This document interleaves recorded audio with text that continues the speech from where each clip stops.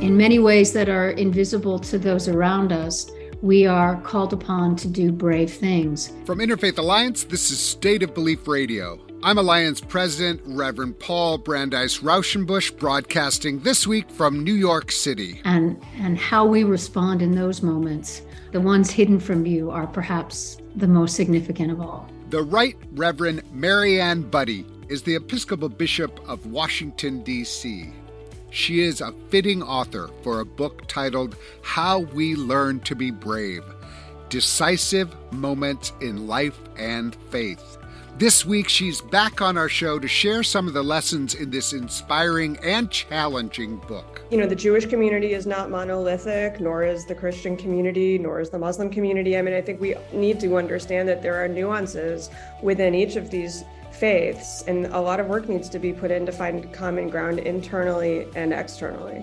Everyone at Interfaith Alliance is delighted to have Darcy Hirsch join us as Senior Director of Policy and Advocacy. With our priority issues regularly surfacing at the Supreme Court, on Capitol Hill, and in states across the nation, Darcy has a substantial portfolio, and we will look at some of her priorities on this week's State of Belief Radio. You can hear State of Belief on the radio and listen at Apple Podcasts and all other podcast platforms. Every week, I am in conversation with some of the most impactful and fascinating civic and religious leaders across the nation. Please subscribe to it today. State of Belief Radio is made possible in great part by generous support of our listeners. If you made a donation, thank you for helping get these conversations heard by more people who need them. If you haven't pitched in yet, information on how you can help keep this show on the air is available at stateofbelief.com. And you can find out more about the work of Interfaith Alliance and join us at interfaithalliance.org. And now to my first guest. Bishop Mariann Budde of Washington, D.C. is the author of a new book titled How We Learn to Be Brave: Decisive Moments in Life and Faith. Speaking truth to power when called to do so, and bolstered by a history of social justice activism, Bishop Budde hinted at the contents of this book when she was on the show just a few months ago, and is keeping her promise to be back with us as this book sees the light of day. Bishop Budde, welcome back to State of Belief Radio. Thank you. Thank you. It's great to be with you. And congratulations. This is a huge accomplishment. I spent last night just poring over this book, and I just really appreciate it when people who we see in a big pulpit being all, oh, look she's so powerful, she's so amazing. And then someone, opens up and says, actually, what you're seeing is not what's real. What you're seeing is the culmination of a lot of experiences and choices and moments, some of which were great and some of which actually I failed at. And recognizing that being brave is not about just some sort of magical, mythical way of you were just born, but actually it's a lot about learning. And I just think I really want to say how much I appreciated the honesty, the vulnerability, which I think is actually maybe part of the lesson you're trying to teach. Thank you for all of that, Paul. And I would say that's one of the primary messages I wanted to convey, that courage is learned when any of us needs to step out beyond what we know, what we can see, what we've done before. And that's a moment of vulnerability. And by definition, we're not going to be necessarily good at whatever it is we're being called to on the first try, or that we're going to be successful, or we're going to get it right, whatever that means. But we're going to learn as we go. And the learning to be brave and learning from the examples of other people's lives, learning from the examples that are handed down to us in our sacred traditions, and paying attention to those moments, large and small, that help us become the people we are called to be. And that was the other purpose I had, or a desire I had, was to broaden the definition of what courage looks like. or how we understand it, so that we can appreciate how often in life, in many ways that are invisible to those around us, we are called upon to do brave things. And how we respond in those moments are, even the ones hidden from view, are perhaps the most significant of all. Mm.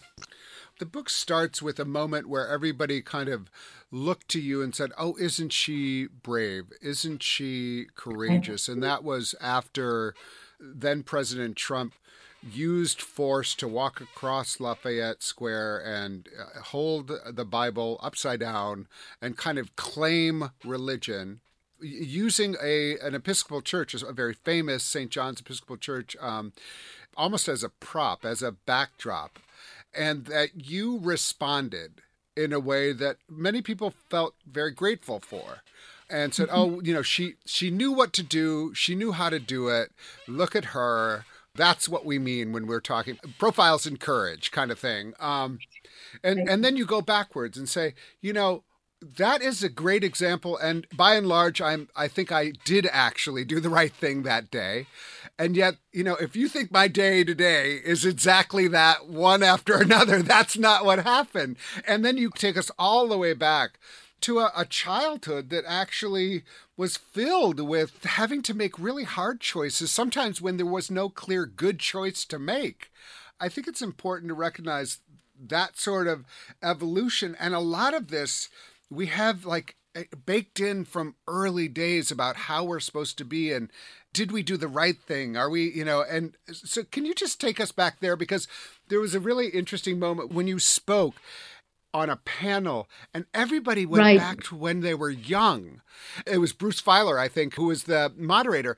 And it really kind of surprised Bruce, who I think is very smart and very good, that all of you kind of led by your example went so far back to think about what it meant to be a leadership. And so maybe just, giving us a little insight as to how you start the book and why you started at a really difficult moment in your youth.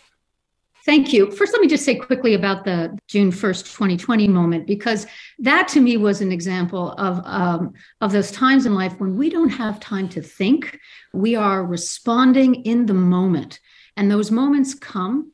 They don't come very often, but when they do, we have to rely on whatever it is we have at that moment, right? So that was like a very distinctive kind of moment. And I contrasted it, as you said, with other moments, and one of them being the times in life when we are called to leave one place and go another, and to leave what is familiar and move to someplace unfamiliar.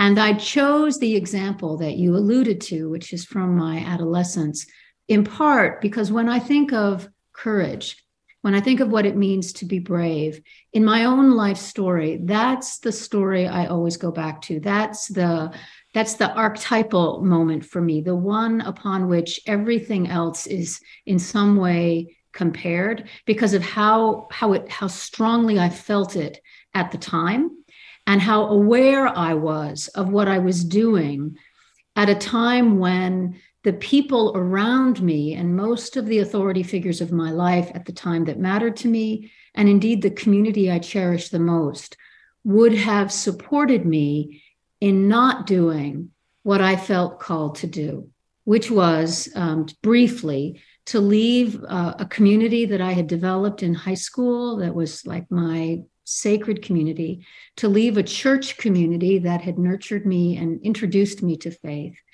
because my home life had completely disintegrated. And I really had only one parent to return to, which was a mother I had left when I was a young child. And I'll spare all the details, but the main pieces that were so pivotal to me was that I was listening to a voice from within that was summoning me really to make this choice that I didn't particularly want to make. And I knew it. And it meant gently saying no to those well-meaning people around me who wanted to keep me safe and comfortable in the life I had known. And I look back on that moment because so many things of my life now were put in motion because of that move. But when you're talking the panel, there were three or four of us who were gathered on Zoom during the pre-vaccine, really terrifying days of the pandemic. And Bruce Feiler had published his book on his thesis that we have these enormous life transitions that come at us in explosive ways. He calls them a life quake. And he asked all of us on the panel after the end of our conversation to discuss one such moment in our life. So thinking about it's always the first one that comes to mind. So I shared what I shared with you a little bit, feeling kind of silly as I did because I was with all these really big dignitaries. But then one by one, an imam shared his story of traveling to the United States with his father, who was a very esteemed Muslim leader, because he was ill, and he traveled to the United States to receive treatment, and how his father was treated with such respect and care by a Jewish doctor and a Christian doctor, people that this imam, now a man, said he had been taught never to trust and in some ways to hate. And that changed his worldview and informed his path. So stories like that. And this is Imam Majid, who, of course, now who's one of the major interfaith figures in America. Like literally, exactly. If you had five of any people, you would lift up him as one of them. And it was because of that.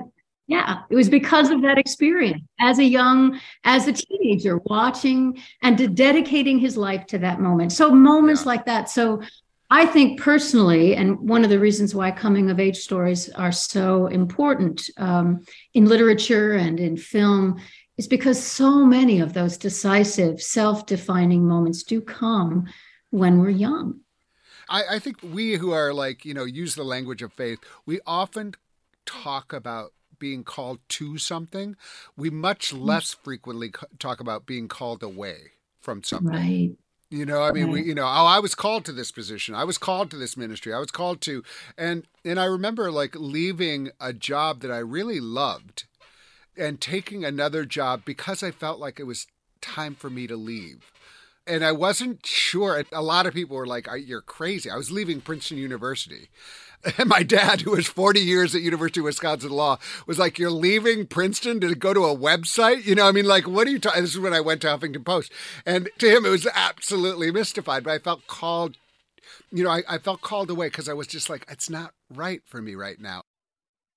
My guest is Bishop Mariann Budde. Her new book is titled How We Learn to Be Brave, Decisive Moments in Life and Faith. I want to talk about another moment which is not highlighted in the book, but it really struck me, was when you were called to speak at a Black Lives Matter rally, and the lights came on you, and you were like one of the bigwigs and one of the real smart people who were supposed to hold forth and tell everybody what's what, and you kind of froze for a moment and didn't say anything, and then one of the protesters was like, sit down. Shut up. And instead of being outraged and instead of being like, how dare you, I'm a bishop, you went and sat down. And you sat down next to the person, and it's just one of those moments where I think that's brave. Because the thing that you knew how to do is like, okay, let me get my act together. I'm going to talk about Jesus and Instead, you just said, okay, I'm going to do that. And I think that's another moment. It's a decisive moment you couldn't have prepared for. It was also, it involved humility, which we don't think of bravery and humility together. But often, I think sometimes that little voice is so annoying because sometimes, you're laughing, sometimes I'll get in an argument with someone and it can be like a colleague, it can be, another religious, it can be my family, it can be anybody. And they're saying, you got to make it right. And I'm like, no, they got to make it right. They got to do that. That's not me. That's them. Every time that I listen to that voice, it's the right thing to do. And it's the hardest thing to do because it's me saying I have to do something. And it's basically humbling myself to make something right even when I'm not sure that I was totally wrong. But I just think we think of these bravery often as like with the sword and the big thing, but it's often just those small moments. I mean, and you have them all throughout this book, which I'm going to say the name again. It's How We Learn to Be Brave, Decisive Moments in Life and Faith. Talk to me about those small moments where you have to follow that voice and it's not fabulous. Right. Well, first of all, what you've described and that voice inside or that sensation, whatever that is the invitation, I think. When we listen or we have a sense, and you said that you recognized it, right? You know that feeling.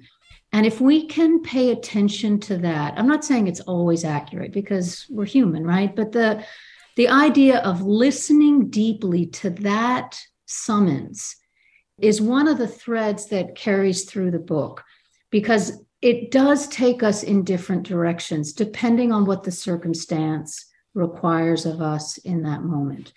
And in your case, what you were describing was an invitation to take the first step, perhaps towards reconciliation, or to do what you can, in your words, to make it right. And that's a step into courage, because you don't know how the other person is going to respond.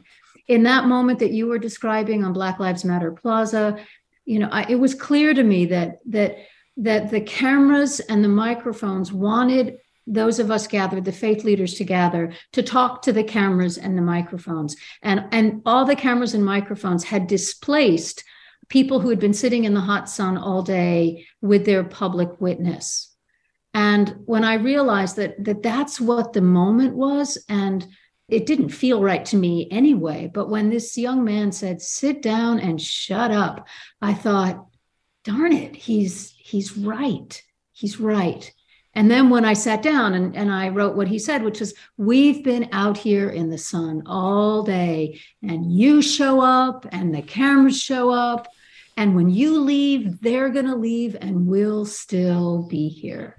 And so who was the courageous one in that moment? It wasn't, whose witness was the most important? He was brave to just say what was true for him. And not just say, okay, this is another moment where we get to be disrespected and not say what we really feel.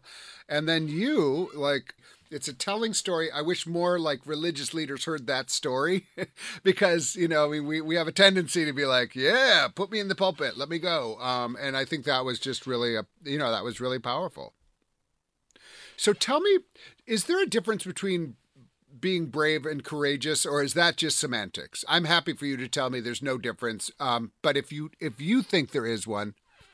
Yeah, for me, the words are interchangeable. I think there is a slight semantic difference, but not one that operationally for me makes a lot of difference. Yeah, I think that's right. I find them as synonyms, and perhaps brave in some ways connotes those big dramatic moments, and courage has more of that inner quality. But I like the idea of using brave for those inner moments, because as with what you're describing and what I've experienced, and I think others do too in this long arc of a life, is that listening and taking that step in some ways is a crisis moment. And we know it because we have to make a choice. And we have to decide, sometimes quickly and sometimes over a long period of time, like choosing again and again and again to stay on a certain path. And each time there's the option of not doing it, or the option of saying no. And we say no too, right? So, but just to learn how to take that step and acknowledge it for what it is, even if there aren't a lot of microphones in your face asking you to pontificate on it as it's happening. Right. Talk to me about the referencing of the kind of the Christian text throughout the book. There's a lot of I don't know if it was Frederick Buechner who said listen to your life, or there's listening to your life, but then there's also looking for inspiration in the tradition. Give me one example from one of your favorite stories that is really instructive in the kind of nuanced, not easy understanding of bravery but really that resonates with you? Wow. Thank you. Yes, I feel like as a person of faith, it's part of our regular practice, but I think we all do it on some level in reference to something, which is looking for the places where we can take our experience seriously enough to go deeper in it. And so when we are inspired by the examples or the stories of others, we are emboldened to live more intentionally on the path that's been entrusted to us. And I believe sacred scripture does that for us for all the time. And that in some ways, the Spirit of God works through the text to keep us animated, to say, you're not alone in this, and look at this as a pattern or a possibility. One of my favorites, I have many, is when Jesus decides to turn his face toward Jerusalem. You can almost miss it in the gospel text because it's like a line that's buried in the middle of a sentence, in the middle of a chapter. And there's not that much difference in how the story goes from before he decides to do it and afterwards. But everything about the story of his life at that point, and this is in the Gospel of Luke, shifts from Jesus walking from his home base of the Galilee region down south toward Jerusalem.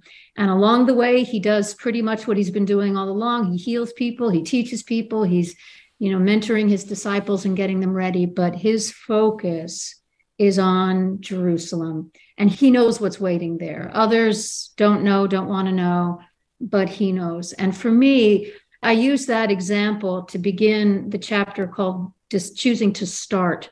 When we set ourselves on a course in life, or we see a destination in our mind's eye and we start walking toward it. And in the beginning, nobody's paying much attention because frankly, it's a long way off. And even if we talk about it, it's like, great, go for it. And we just start making those choices. But the goal, the destiny is in our minds. And so his example and what happens to him along the way and how he gets closer. And those are some of the ways. It's one of the ways. It's a perfect example because also it's not a particularly fun moment. It leads to a great moment of hope and then a terrible devastation and then ultimately hope. But, it's not like, oh, great, let's do something easy. It's actually turning towards something hard. And that I think is. When he moves there, he starts to get a little impatient with the people who don't want to follow him, or not impatient, but he's like, okay, don't come. If you don't want to come, don't come, right? But this is where I'm going. And the disciples don't get it. He gets impatient with the disciples who are like, yeah, this is going to be fabulous. This is going to be like, you're going to be like, oh, this is going to be a big party. Everybody's going to welcome you and we're going to all live happily after. And easy peasy, lemon squeezy. And I love it when Jesus becomes impatient because it's another moment like fully human and fully divine. Right. Fully human, don't forget. That is one of the great things about, for those of us who are in the Christian tradition. Let me ask you this. You're going to get a lot of people who are now you're going to be the expert on being brave now. So you're the professional brave person. You put out a book like this and all of a sudden you're the professional brave person, which is totally, as you know, that I'm being humorous, but what's the primary piece of advice that you would give people who are like, okay, I read your book. I'm just trying to figure out how to use this in my life. What would you say to them?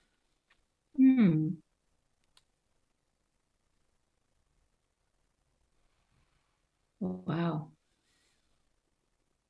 To be honest, I'm not sure what I would say, except to encourage them to pay attention to what is stirring within them.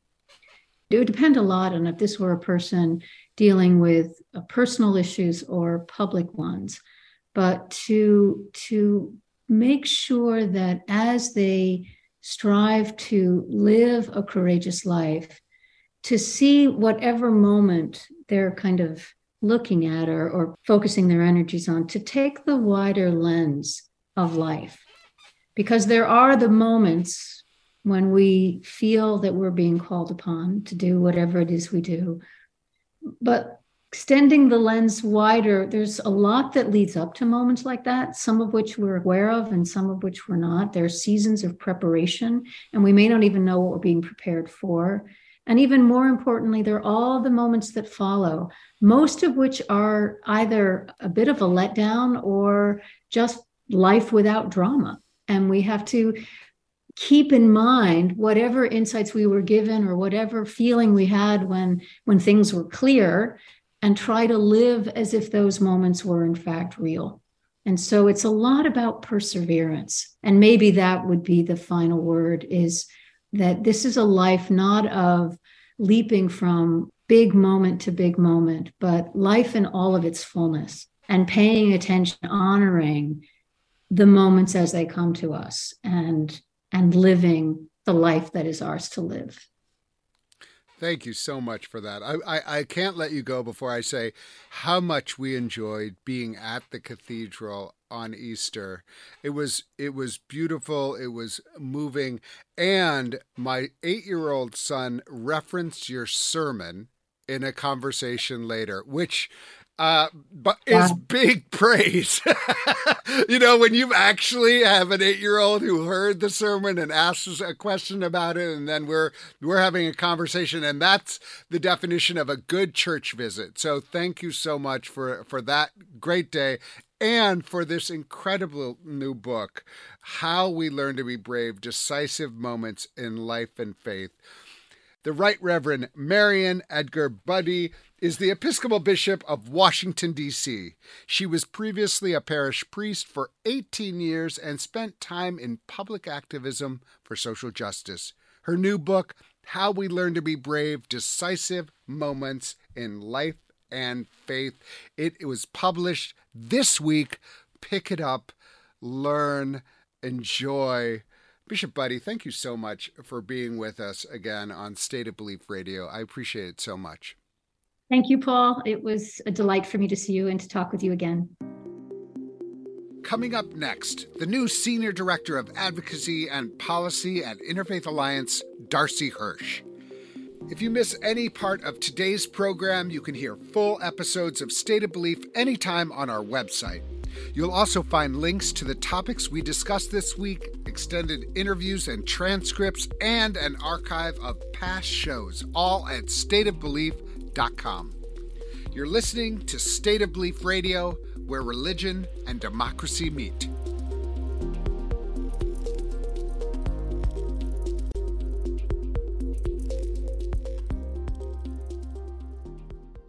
In her first weeks as Senior Director of Policy and Advocacy at Interfaith Alliance, Darcy Hirsch has hit the ground running. No surprise there.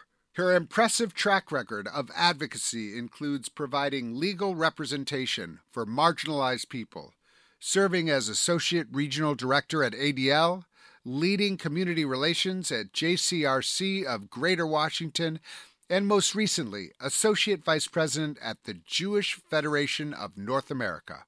And I'm really happy to be able to introduce her to you on this week's show. Darcy, welcome to State of Belief Radio. Hello, Paul. I'm so excited to be here with you today. This is thrilling. I am so excited to be working with you, alongside you.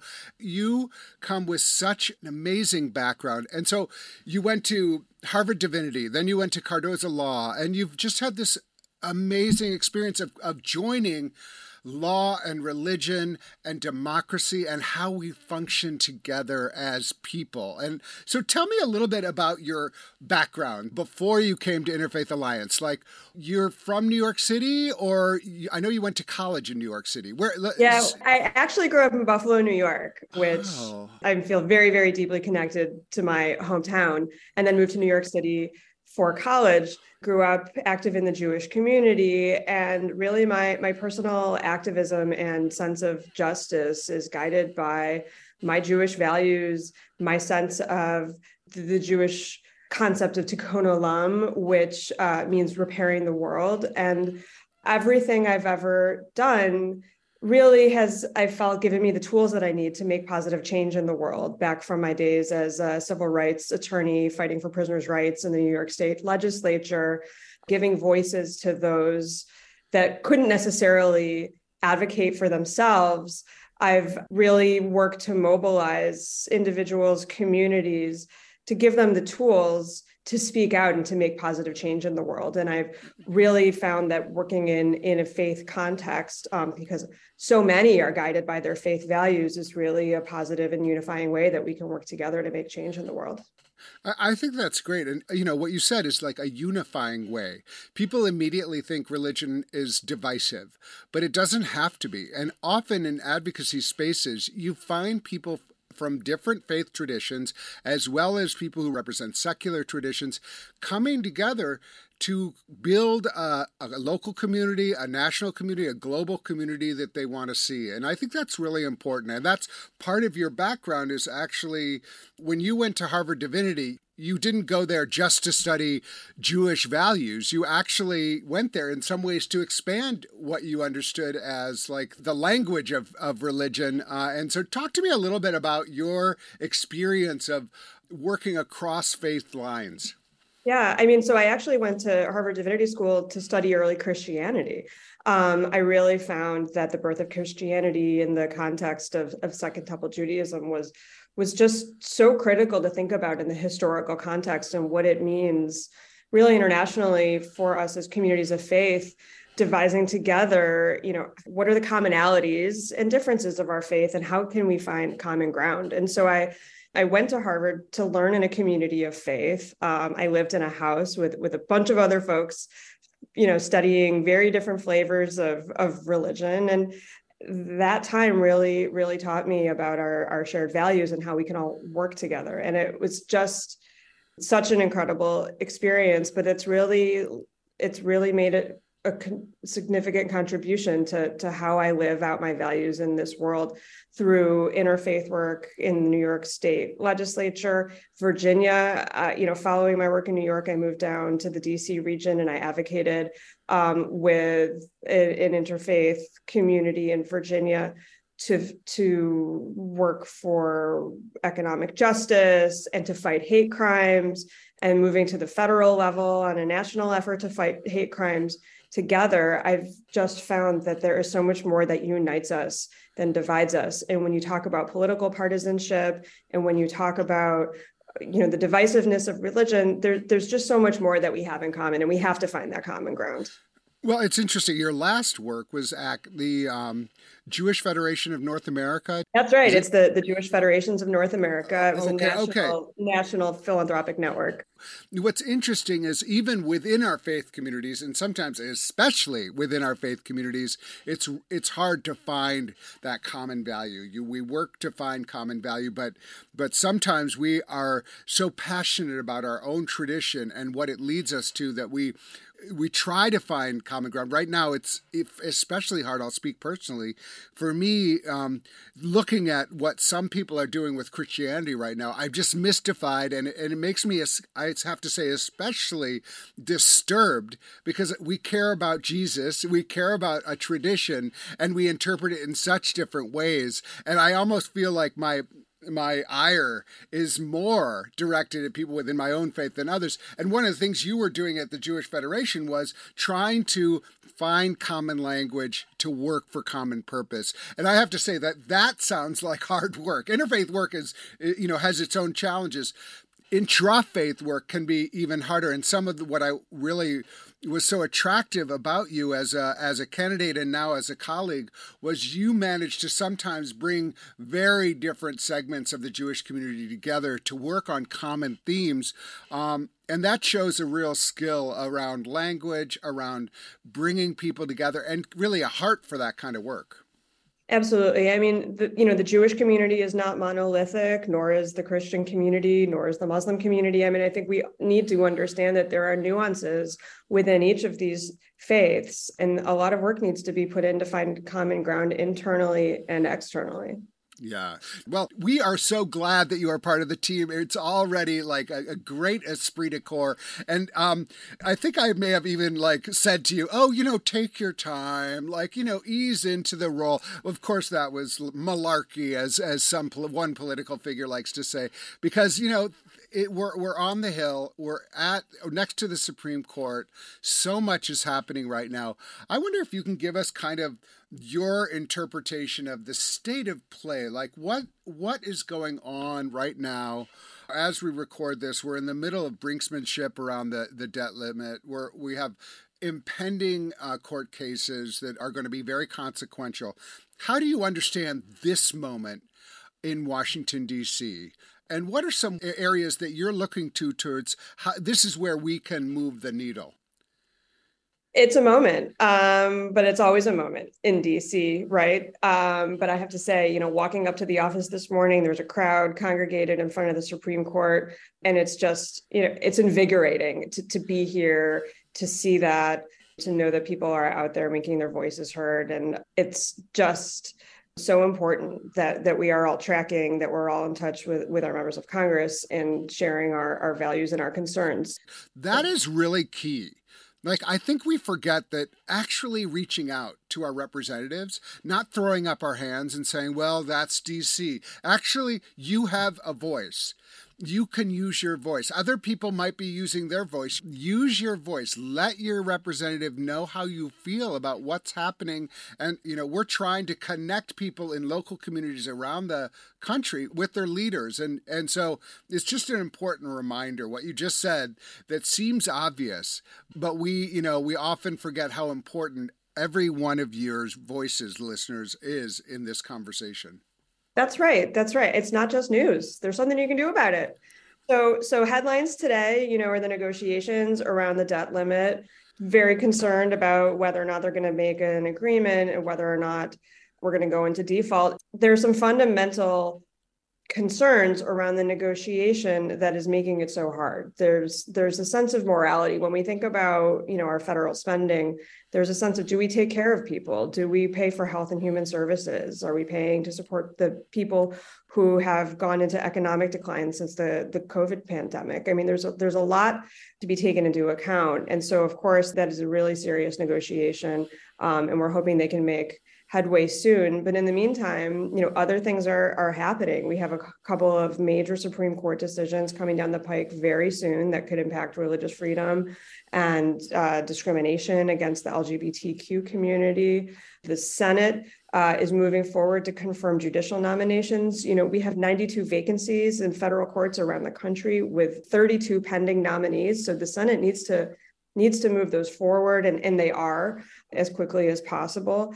And at the same time, there are bills moving forward in the House of Representatives that would really strip the rights of the LGBTQ community that are extremely concerning. And thankfully, they will not move forward in the Senate, but we need to keep ensuring that voices are heard, that stories of LGBTQ and trans kids are being told, that communities of faith are reaching out to their members of Congress and saying, you're hearing from a very loud minority, and we as communities of faith believe in equal rights for everyone. We will not discriminate under the guise of religious freedom, and we believe in a diverse America where every faith and every person is given what they need.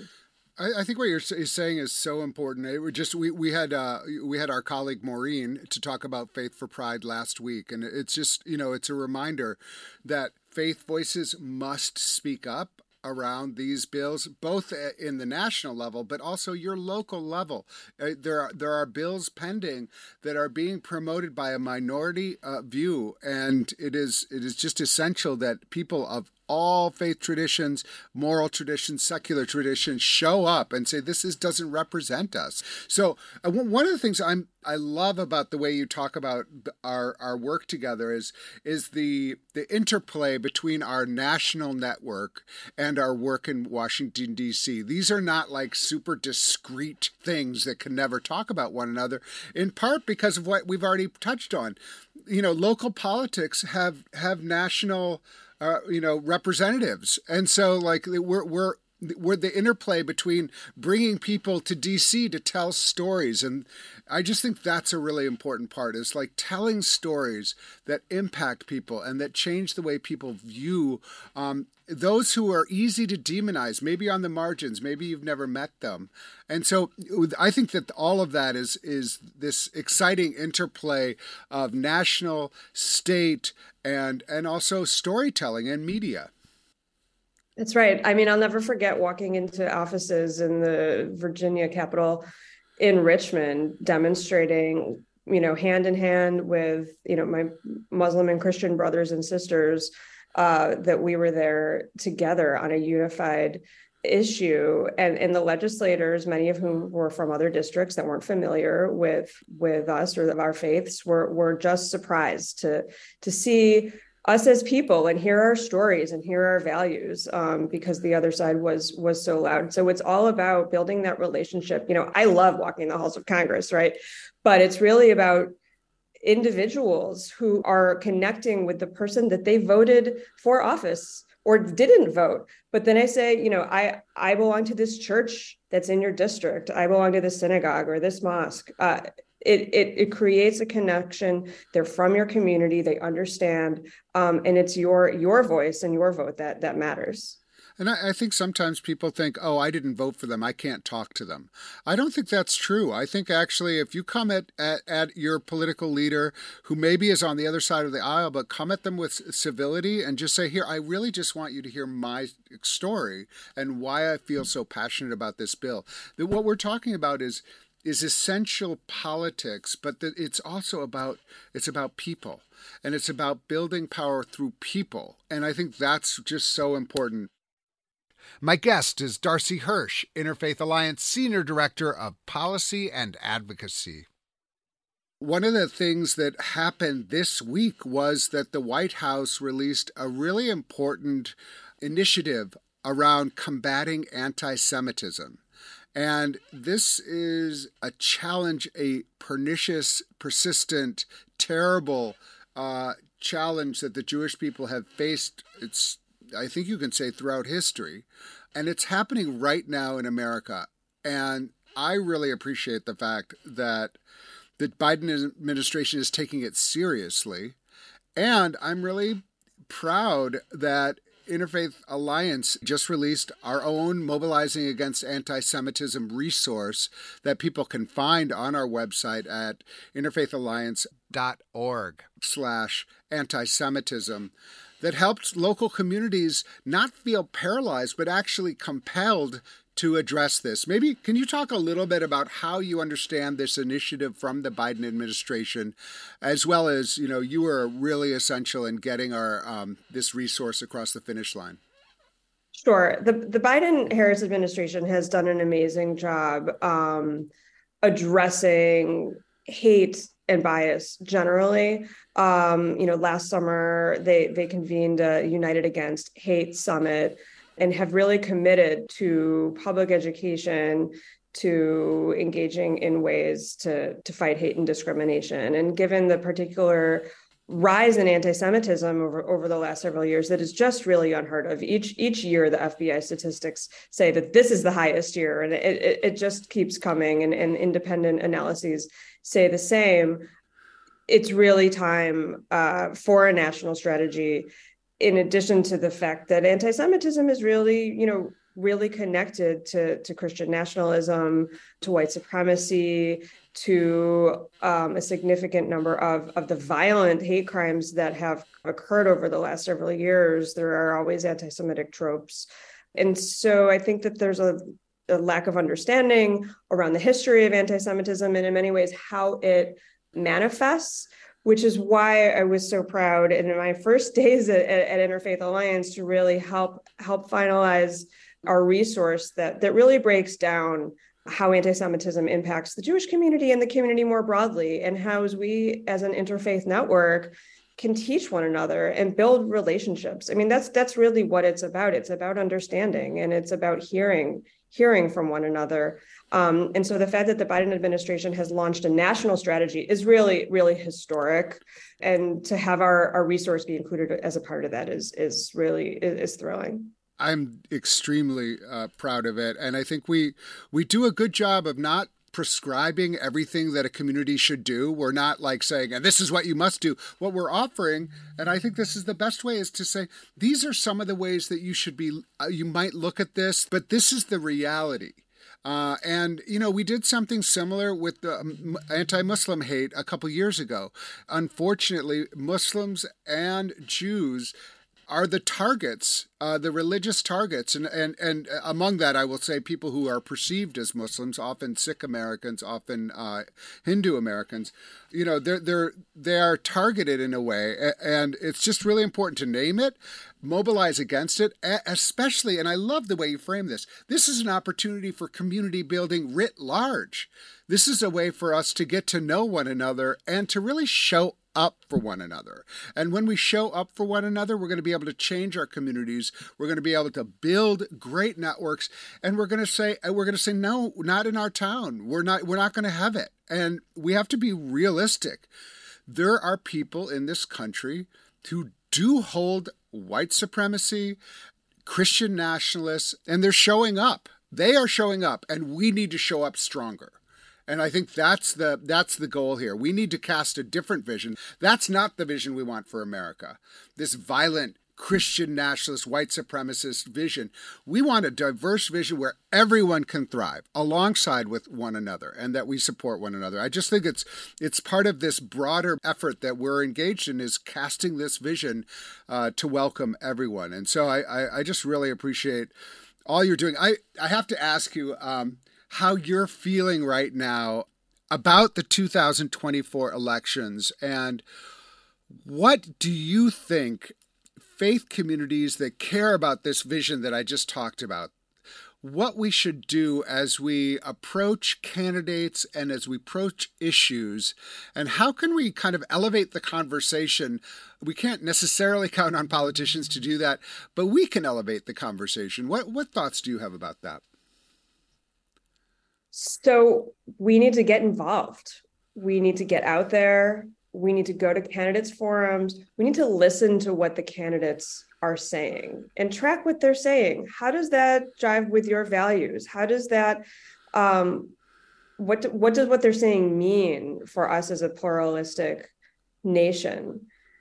And talk about it. If you have a concern, reach out with your concern. Get involved in elections, make sure that poll workers are safe. I mean, you have to pay attention. And this goes kind of back to what we were saying at the beginning about it's not just news. There's actually something you can do about it.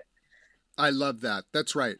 It's not just news. There's something you can do about it. It's not something that necessarily is happening to you. We can be a part of making sure what happens reflects our values. I think that's great. I like to end asking folks on the show what gives them hope. And so I'm going to ask you right now, what gives you hope? What gives me hope are the crowds of people standing outside the Supreme Court. It's the crowds of people I'm running into in the halls of Congress when I'm going in for meetings. There are actually middle school students all over the Hill right now learning about our government. And that's what gives me hope, that we're all going to be engaged. We're going to lift up our voices, and that Interfaith Alliance has an incredible network of community of faith that we can engage to raise our voices together. I love that. Again, this is a theme, showing up, being present, being engaged with one another, with our own communities, and then also with other communities, working up side by side to make a vision of a pluralistic, diverse, just America come true. I think it's so great. Darcy Hirsch is Senior Director of Policy and Advocacy at Interfaith Alliance. Darcy, I know we will be hearing from you often on State of Belief Radio. Thank you so much for being with us here today. Thank you. And with that, I'm afraid that's all the time we have for this week's show. We need your help keeping State of Belief on the air. I hope you'll consider being a partner in this crucial work by making a financial contribution today. Information on how to donate is available at stateofbelief.com. That's stateofbelief.com. And you can also be a part of making sure informative and encouraging voices like these are heard by sharing this program with family and friends. Let's get more people listening and more people taking part in these conversations, both on and off the air. Never miss an episode by subscribing to the weekly State of Belief podcast on Apple Podcasts or your favorite podcast platform. And join the conversation. Follow us on Facebook and Twitter at State of Belief and share State of Belief with the people in your life. State of Belief is produced by Ray Kirstein and is a production of Interfaith Alliance. Become a member today at interfaithalliance.org. Okay, people, listen up. We've got a major announcement about a bigger and broader future for State of Belief coming up on June 10th. So plan on tuning in. And be sure to join us for next week when I'll be talking with Ryan Burge, Master Observer of Trends in American Culture and Religion. And I'll be talking with attorney and author Rabbi Jay Michelson. I can't wait. Until then, I'm Paul Rauschenbusch on State of Belief, where religion and democracy meet.